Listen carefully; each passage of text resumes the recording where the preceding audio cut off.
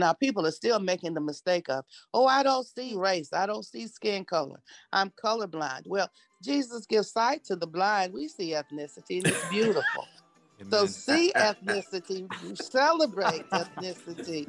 Don't fear and don't ignore ethnicity. And welcome back to The Narrative. This is Center for Christian Virtue President Aaron Baer, here with my co-host David Mahan. Great to be back with you once again on this episode. There's for those of you that caught last week's episode, you got to hear John Stonestreet unpack really the worldviews of what's attacking kids. It's one of the episodes I think we've gotten the most feedback from, just encouraging people and encouraging people on the one hand that there's organizations like the Colson Center doing such great work and breaking down what's happening, but it's also discouraging when you hear the reality of what's happening, especially to kids. And so grateful to have John with us last week. Have a really special episode for you this week. We have Dr. Alveda King here to share with us. We had Alveda at our March for Life just a few weeks ago, and she was an inspiration. I'll say I remember actually at our pastor's breakfast, she walked into the room, and of course everybody, you can't miss her. She walks in and you're like, oh my goodness, she's here. And she walks right on stage and starts singing hymns, takes the mic away from the speaker because it's a room full of pastors. And it was really just powerful. But David, you got to hear her a little bit. Any highlights when you saw her at the march? No, whenever you see her, she's an awesome communicator, but it's the legacy that she represents, with all the, cultural and historic revisionism, to see her there and talk about her uncle, the Reverend Dr. King, who, it's just amazing to watch. And you watch the younger generations, the older generation, everybody can kind of gravitate to that. It's just like a cultural moment every time she's in a space. No, that's right. Well, and it just says something that somebody with her platform, her background, has dedicated herself to the cause of life, to fighting abortion. Right. And honestly, I think that's, as we, kind of turn to talk about what's happening today in the country, obviously everything's about the election right now, the November 8th election coming up. It's really, I'm starting to get that election buzz feel in Ohio, right? That was, I said that during the primaries, because we had this weird split primary because of the redistricting nonsense in Ohio. It hadn't really started to feel like election season yet, right? But now it is. The ads are in full swing. The events, all of the candidates are coming through. I think actually right now, Tim Scott and Tom Cotton are in Ohio campaigning for JD Vance.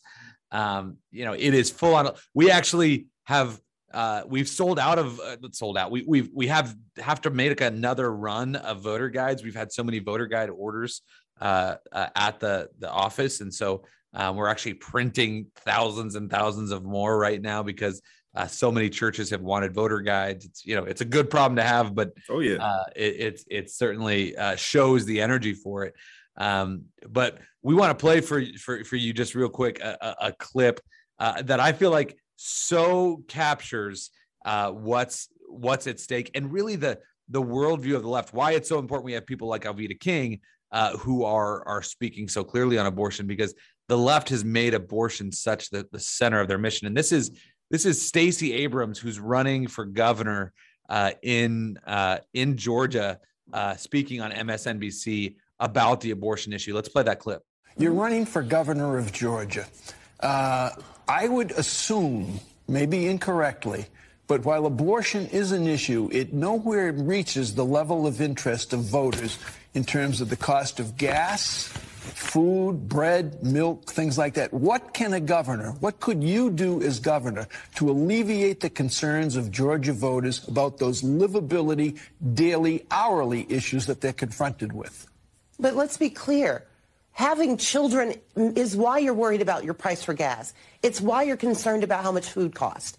For women, this is not a reductive issue. You can't divorce being forced to carry an unwanted pregnancy from the economic realities of having a child. And so it's important for us to have both and conversations. We don't have the luxury of reducing it or separating them out. But we also have to talk about what a governor can do. A governor can address housing prices. A governor can address the cost of education. A governor can put money into the pockets of everyday hardworking Georgians instead of giving tax cuts to the wealthy. That's what I talk about on the trail, and that's what's resonating.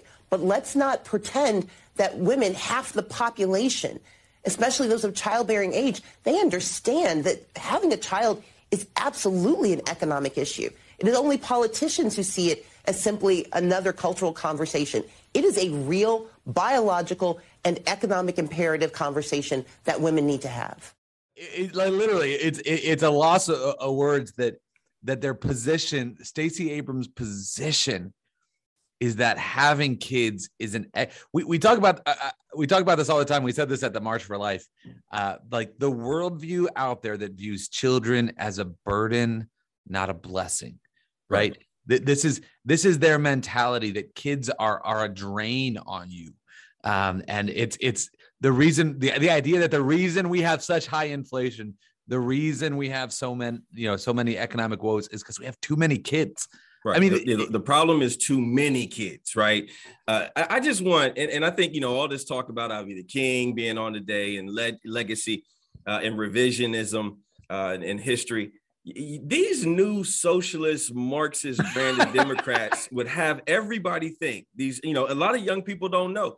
Black folks weren't always about killing our babies. My grandmother, she would say, baby, Black folks don't kill their babies.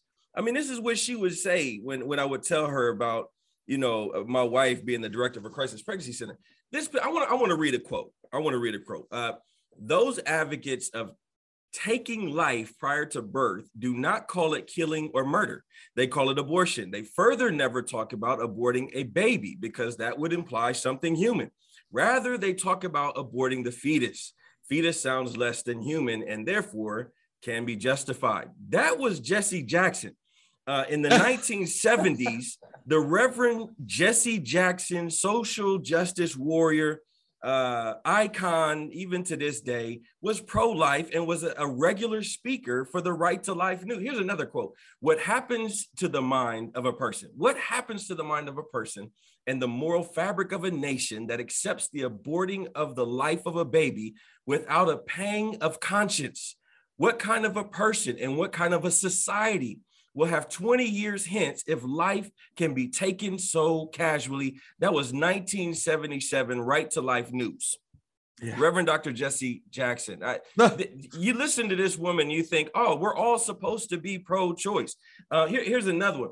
Jet magazine, which, for all of the African Americans out there, y'all know back in the day, everybody had a Jet magazine on the coffee table. It was on every church. Like everybody at the hair salon had a Jet magazine. The question on the front page was, legal abortion, is it genocide or a blessing in disguise? That was what we were talking about. And right there in that article, Jesse Jackson clearly said abortion is genocide. The comedians, right? All of pop culture was on board up until about the 80s when these jokers decided they wanted to get political and run for office in the Democrat Party. But you've got Dick Gregory said, my answer to genocide, there is ample evidence that government programs designed for poor Black folks emphasize birth control and abortion availability, both measures obviously designed to limit the Black population. That's Dick Gregory, 1971. The Black Panthers weren't for this stuff because they knew about the eugenics plans that were behind all of this pro-choice movement. And to listen to this woman, with a straight face, say what she just says, it's utterly ridiculous. But I just don't know if without the context, if people can understand how ridiculous it really is. Yeah. And again, it shows, and actually, this is one of these things where like the importance of just being able and willing to say the obvious, right? The left tries to make easy things difficult, right? In order to advance their agenda, right? And it's because you take something like abortion and you take something like the Black Lives Matter movement, right? The idea that the Black Lives Matter movement is ardently pro-abortion is all you need to know to say that it undermines their message right now. We've said this before. In the last 10 years, if you did away with abortion in Ohio, there would be at least 100,000 more Black voters in Ohio that have been snuffed out. And I say at least because we don't know how many we know the race of the mother. We don't know the race of the father, right? So it probably would be more. And so the reality, if you want to increase representation, increase the voice, increase the power, then the step one is stop killing the kids. Come on. Because Black Lives Matter, according to New York City Health Department reports between 2012 and 2016, Black mothers aborted 136,000 babies and only gave birth to 118,000 babies. Why? Because Black Lives Matter in New York. Now you compare that to 5,600 Blacks have been killed by the KKK since its founding. So that's 5,600 Blacks killed by the KKK since its founding. Approximately 22 unarmed Blacks are killed by the police per year. 22 unarmed Blacks are killed. So that's the whole reason for Black Lives Matter, right? Because we got Blacks indiscriminately being killed in the streets. This is the least of our problems in the Black community. If we want to get above 13.5%, right? If you want to have some political power, we have to stop killing ourselves, period, point blank. Amen. Well, actually, you're reminding me, for those of you who are enjoying this part of the conversation, you got to go back and listen to the Wilford Riley podcast we did in season 1. Again, I will warn you, Wilford, for a Center for Christian Virtue podcast, Wilford's language is not always on brand for us, but his points and his data is indisputable. Wilford he cusses for me, family. Yeah. I'm gonna just be real with y'all. Like y'all can judge me if you want to, I don't care. But Wilford cusses for Dave. Yeah, exactly. And honestly, when you see someone like Stacey Abrams say this with a straight face, it makes you want to cuss. It drives you crazy. And it also shows, though, I mean, the one thing that she said that I agree with is that these social issues and the economic issues are intertwined, right? Yeah. And for them, for the left, for the Marxist movement, David, as you rightfully pointed out, they enact their fiscal policy through social change, right? Through social and cultural norms that create, class tension, right? That create that separate children from their parents, right? Take children away from their parents so you don't have those family connections. So that the government can educate the child in their worldview, right? That was the thing that we talked about at the state school board that came out, which was you actually had these counselors and school administrators confessing on the record, confessing and proudly proclaiming that their policy is to not tell parents what they're doing with their kids. Right. This is like for those, and again, I've come back to this time and time again. It's why we changed the name to Center for Christian Virtue, and why we're willing to talk about economic issues is because you can't separate these two things. And when we try to, we're just playing into the left's games, right? When we try to say all we're going to talk about is abortion, well, no, it's their radical abortion views and the radical views of children that are driving their economic policies, that are taking property away from people, raising taxes, causing inflation, all those things. Yeah. So I do, though. We want to play one other clip for you because I actually feel like this plays into that same narrative. What we were just talking about of being willing to just call the obvious, right? To not be willing to back down to the left's lies and being, this is absolutely insane. The way they're driving their pro-abortion agenda. And actually, you've sort of seen this rise of this happening more and more, of candidates being willing to push back against the media narratives and not being afraid. Yeah. And maybe the person that's doing this best is Carrie Lake, who's running for governor in Arizona. And again, for you guys who know me, I used to live in Arizona. I interacted with Carrie a few times when she was a local Fox anchor at Fox 10 there in Phoenix. This was not the Carrie Lake I knew. So when I heard she was running for governor, I was pretty skeptical. But the way she's handling the media and the way she's not backing down from the press is masterful. And it's something that every political candidate, and not just political candidate, but anybody who speaks to these issues should not be bullied into kowtowing to the left narrative. So let's go ahead and run that clip. Let's talk about election deniers. Here's 150 examples of Democrats denying election results. Oh wow, look at this. This is from Joe Biden's press secretary. Reminder, Brian Kemp stole the gubernatorial election from Georgians and Stacey Abrams. Democrats saying that. Is that an election denier? Oh, look at this. Just heard Republican Ryan Costello said it would be difficult for Stacey Abrams to win because she lost her state bid, but yet she's still claiming she never lost. This is outright. Hillary Clinton. Trump is an illegitimate president. Is she an election denier? This one says, was the 2016 election legitimate? It now definitely is a question worth asking. That's the Los Angeles Times. So it's okay for Democrats to question elections, but it's not okay for Republicans. It's a crock of BS. Every one of you knows it.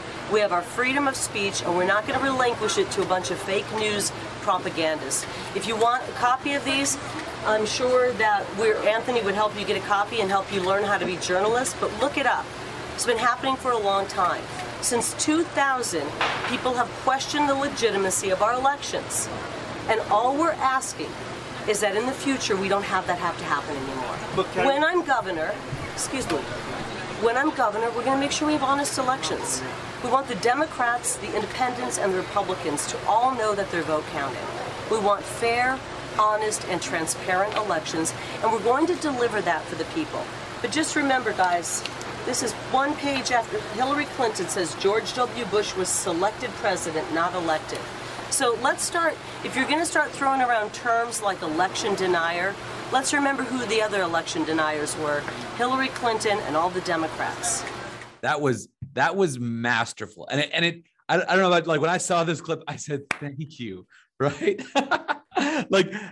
Again, the media has been using these same basic tactics again and again, to try to stifle and silence candidates, bully them into silence. And, I remember when Kayleigh McEnany spoke at our gala a few years ago, and she talked about how their strategy was offense only, right? They weren't going to, it's one thing. I really mean this, with certain people, and we want to be this way. We want to be respecters of persons at CCV. And it's one thing if somebody's asking an earnest question, right? And coming and trying to have an honest conversation.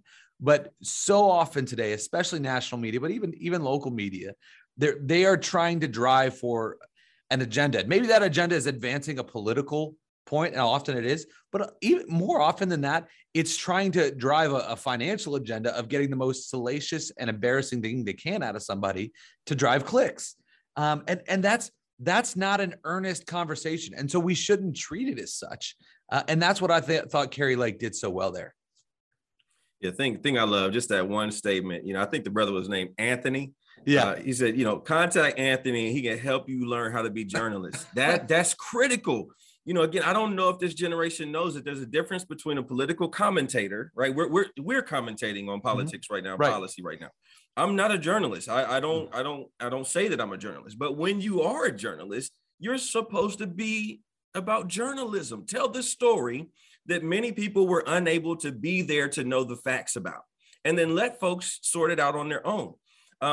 These people were clearly trying to corner her into a narrative that they established. And she was like, nah, I already knew you're going to do that. And Anthony helped me, and he's going to help you learn how to be journalists. I mean, it was absolutely phenomenal. Nobody is about not having IDs. I remember I saw a piece where they went into the inner city and they said, well, they want to, get rid of the requirement to have IDs because, you all can't find where to go get your IDs. And they're like, that's ridiculous. Who said that? And I love the fact that she said, this isn't about Republicans or independents or Democrats. We all deserve to have free and fair elections. That's at the core of who we are as Americans. And I just, it was masterful. No, it was great. Well, and again, even to that point, David, this is apparently Stacey Abrams' hour today, but Stacey Abrams, flashback to Georgia when Georgia passed their voter ID law a couple of years ago, and Stacey Abrams called, and the media went along with it, saying this is voter suppression. They're trying to take your vote. They're trying to silence you, right? And what do you see happening in Georgia right now? after they passed their voter ID law, they have record early voting numbers in Georgia right now. These things don't suppress votes. Right. They don't, like, having secure elections doesn't suppress. It stops cheating. Yeah. But the only tool in their tool belt they have to get African-American and Hispanic votes, and they're losing both. Record turnout for conservatives and Republicans last time. And there's a reason for that. But I feel like the only tool they have in their tool belt is race. Yep. So-and-so thinks you're, so-and-so's a racist. So-and-so thinks that you are less than. So-and-so is trying to keep you down. That it's over and over and over in every political season. It is infuriating. And I think people are really finally starting. It's like this whole gender stuff that we keep having to deal with here. The more extreme they get, the more they reveal who they really are, what they're about, and people get sick of it. And that's what's happening with these socialist Democrats right now. And again, you even look at, these all of our inner cities have been run by Democrats and liberals for years, and violence and drug use are hitting crazy levels, right? And it's getting to the point that it's like, you guys, your actual policies are the things that the left's actual policies are the things that are driving it, and that all the evidence is there for anyone who will look. Well, we're going to have a great conversation with Alveda King. I can't wait to have her on. We're going to take a quick break, and then we'll be right back here on The Narrative. Christian business owners today face more unique and challenging threats than ever before. As corporate America and chambers of commerce fall prey to woke capitalism, Christians in the marketplace need an advocate to protect their First Amendment freedoms. As Ohio's only Christian Chamber of Commerce, the Christian Business Partnership stands in the gap to advocate for, to educate, and to celebrate Christian business owners. Joining the partnership also allows businesses to provide their employees with healthcare insurance, workers' compensation, and exclusive banking and educational discounts. To find out more and to join, go to ccv.org/cbp. That's ccv.org/cbp. This is CCV President Aaron Baer here with my co-host David Mahan, and we have an incredible guest for you this week. Fresh off of our March for Life, our keynote speaker at both the March and the Pastor's Breakfast, we have Dr. Alveda King with us here. Dr. King, thank you so much for being with us. Thank you for all you do, and thank you for all you've done for the pro-life movement. Well, thank you for this opportunity. And I'm so glad to greet everyone. And I want to encourage everyone to continue on in faith and keep those attitudes positive. And we just keep moving ahead. That's right. So, Dr. King, thinking back when we had this March for Life and all the momentum there, and we talked a lot about, where the pro-life movement goes from here. But I want to kind of look back and looking at basically 49, nearly 50 years of Roe v. Wade and what seemed like an impossible political movement to an accomplishment to happen to have a precedent like that overturned. What do you think was the sort of some of the secrets to the success of the pro-life movement as we look back on how we were able to get Roe v. Wade overturned? I will say this to you, and I'll count you in this group. It's the spirit of the young people who entered into the movement with us. I'm 72 years old, and the prayers began to reinvigorate us. And there were even some who were very young that said, we're the generation who will see the end to Roe v. Wade. Now, I believed it in faith, held on to it. And so for the last few years before Roe v. Wade was overturned, I began to watch what was happening around us. And so when all the justices and judges were appointed by the 45th president of the United States, when they were appointed, I said, wow, this could change this thing on the state level.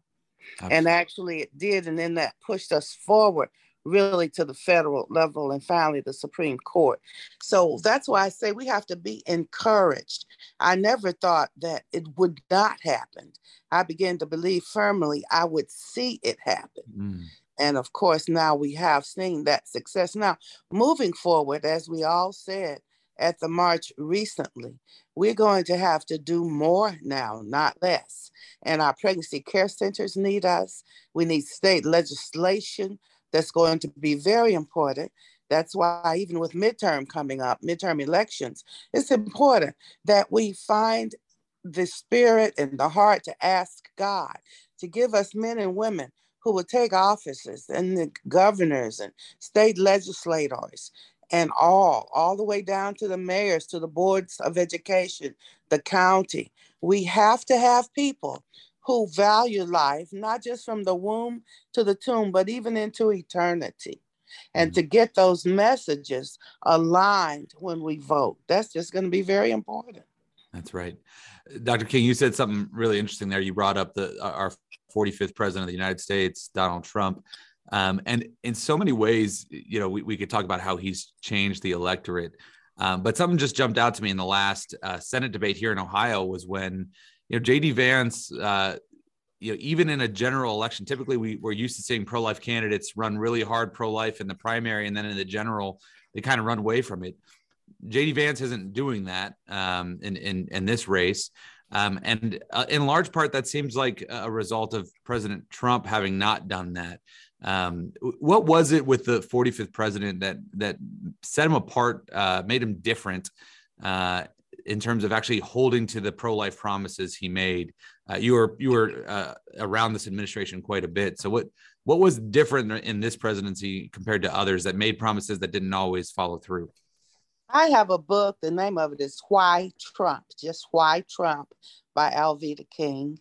And in that book, I talk about how President Trump looked at the Christian community. And when he looked at our community, he said, Christians, what's happening with you?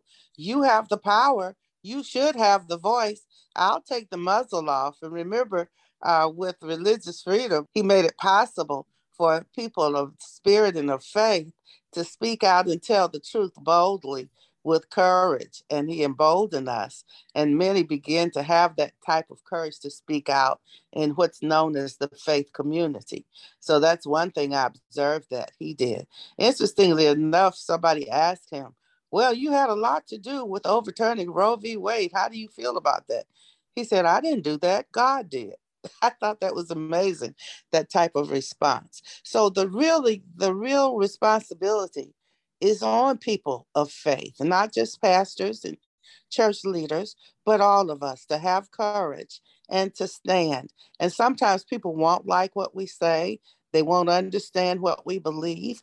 People are fearful. People are afraid. And when people are afraid, they do and say strange things, or we do and say strange things. So we have to fear not and tell the truth. And that's why I say, but we do it without hating. So especially with Christmas and Thanksgiving coming, and we want to fight and argue and get indigestion around the Thanksgiving turkey and all of that, because that's what will happen. If you argue with your family and loved ones, that's going to happen. So absolutely. You heard it first, family. This is a healthcare issue here. Yeah. Dr. King, I just want to say thank you for my wife, and I wish she could actually be on this podcast. We've had the honor of watching you speak different places across the country, and didn't have time to connect with you at the march, but I'm so glad to be able to interact now. You often speak of abortion being rooted in racism, and it's a conundrum because every election cycle you hear that African Americans go to church more than white Republicans, but yet we tend to be prayerfully pro-life but politically pro-abortion. 85 to 90% of us voting pro-choice, even though we say we are pro-life. If it hadn't been for abortion, our population, they say, would be about 48% greater than it is right now. So we're still sitting at 13.5% of the population. Like, what would you say to those that tend to be prayerfully pro-life, but politically pro-abortion? I see that here in Georgia, for example. And without being too political with that, I was on Fox News earlier this week, and I've been writing some more op-eds and things like that.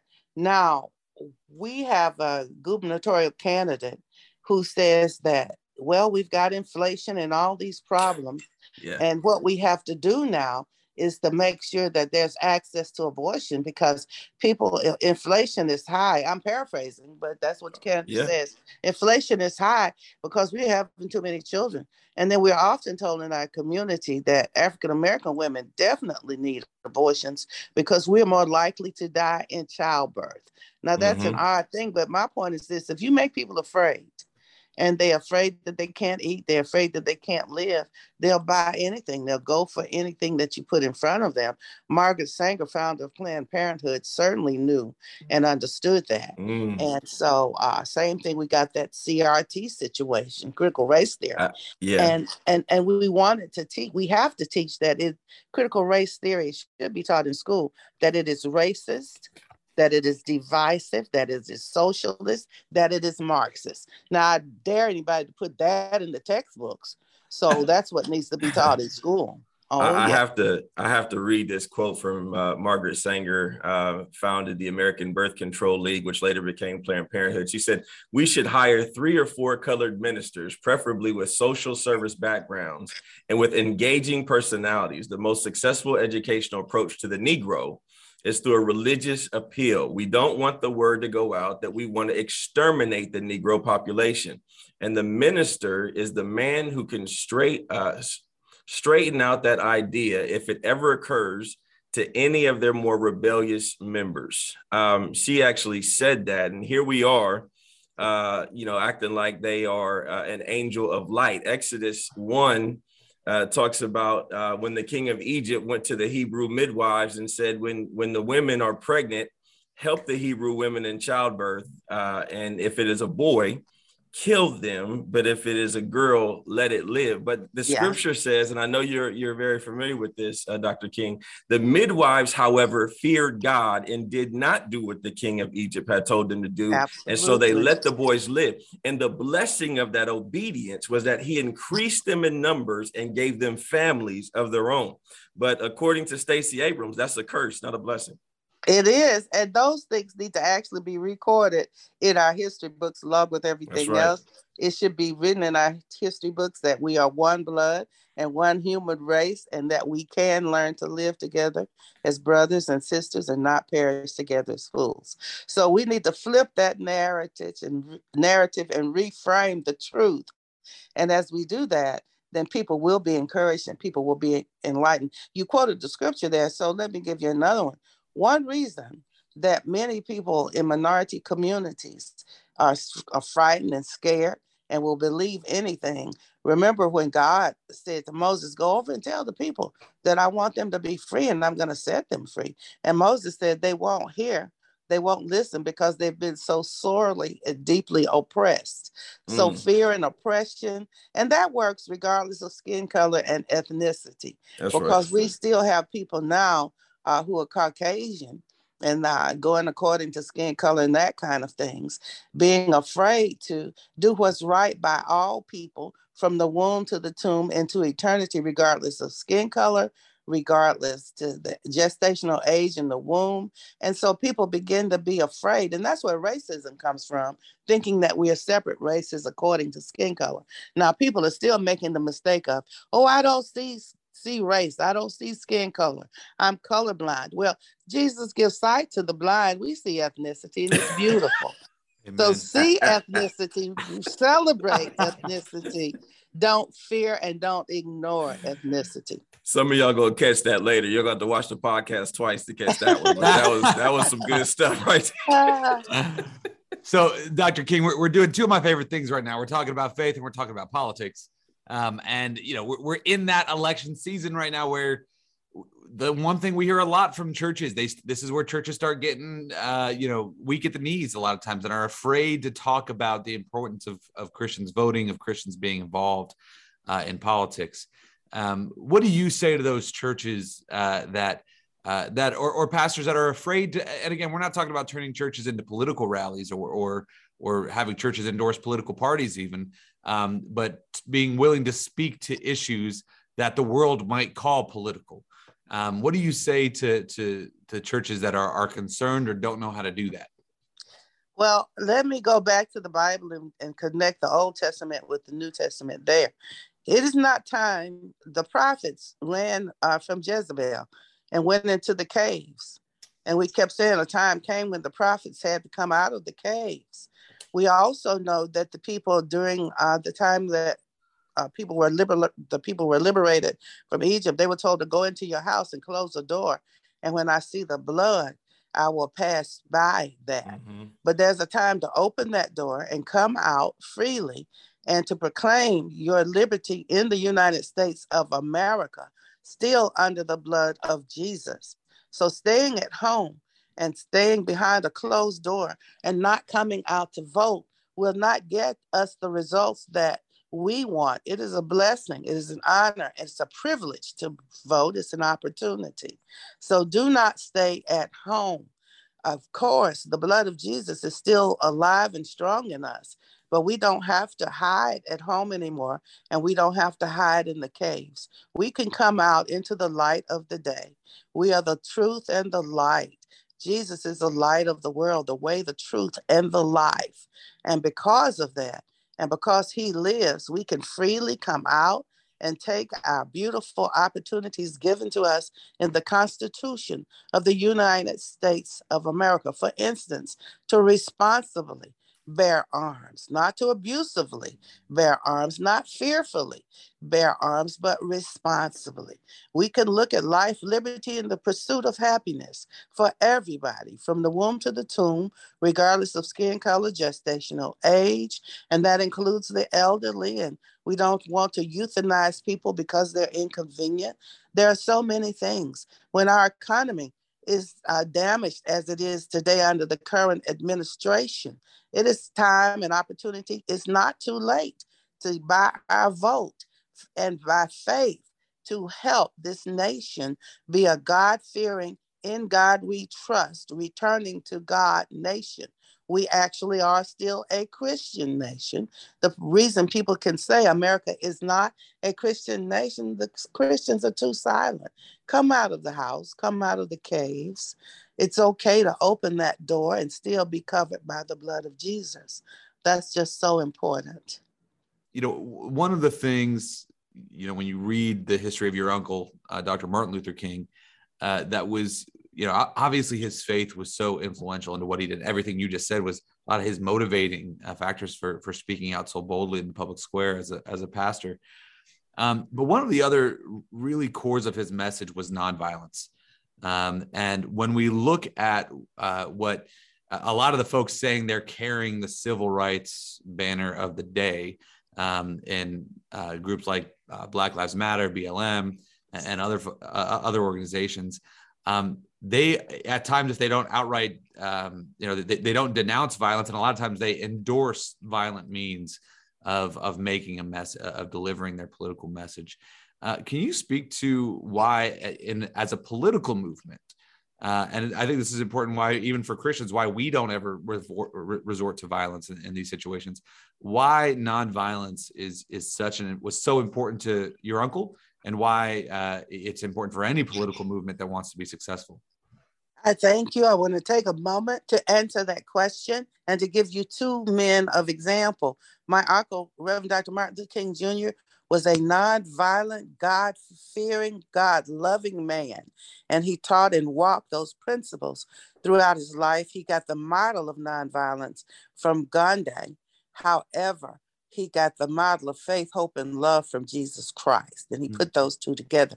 My grandfather, Reverend Dr. Martin Luther King Sr., when his wife, Alveda King, was shot in 1974, playing the organ in Ebenezer Baptist Church, and she died as a result of those wounds. He went to the hospital of the man who killed his wife, an African-American man, and said, "I forgive you.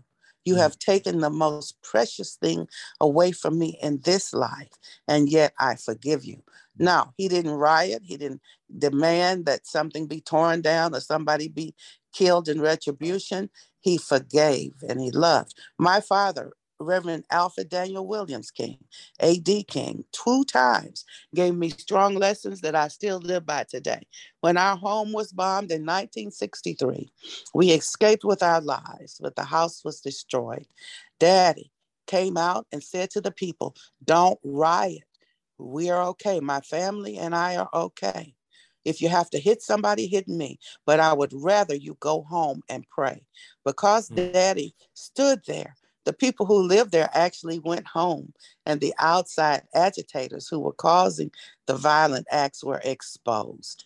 And finally, when my Uncle ML was killed, my daddy rocked me in his arms. I wanted to hate somebody, and I thought I'd say I'd hate white people. That sounded good because they killed my uncle. And my daddy said, no, white people didn't kill my brother, your uncle. White people march with us. White people pray with us. White people go to jail with us. White people die with us. He reminded me of Acts 17:26, of one blood. God made all people. These are our brothers and sisters. He said, the devil killed my brother. And so he rocked me in his arms and talked to me about love and forgiveness. My mother she's been an example of love and forgiveness all these years. She's 91 in a few days, birthday. So faith, hope, and love, we have to forgive, we have to repent, we have to treat each other, regardless of ethnicity, as brothers and sisters. And as we do that here in America today, in the 21st century, let's take hope and take courage and continue. Let's help these pregnancy care centers. Let's help get more good legislation on the books. Let's love and forgive. Let's get healing for men and women who've been impacted by abortion. And for the babies who have already gone back to be with God, we thank God for that. But let's stop killing people. Let's love. Let's really be brothers and sisters and give that example. Amen. That's an amazing, powerful point to end on, Dr. King. Thank you so much for being gracious with your time, for the testimony that you carry every day. What a gift. Amen. And thank you to our production company, Wessler Media, and Vince Tornero, and for Grace Rose and Mike Andrews and Claire Dyson for helping produce this podcast. And we'll be back here next time on The Narrative.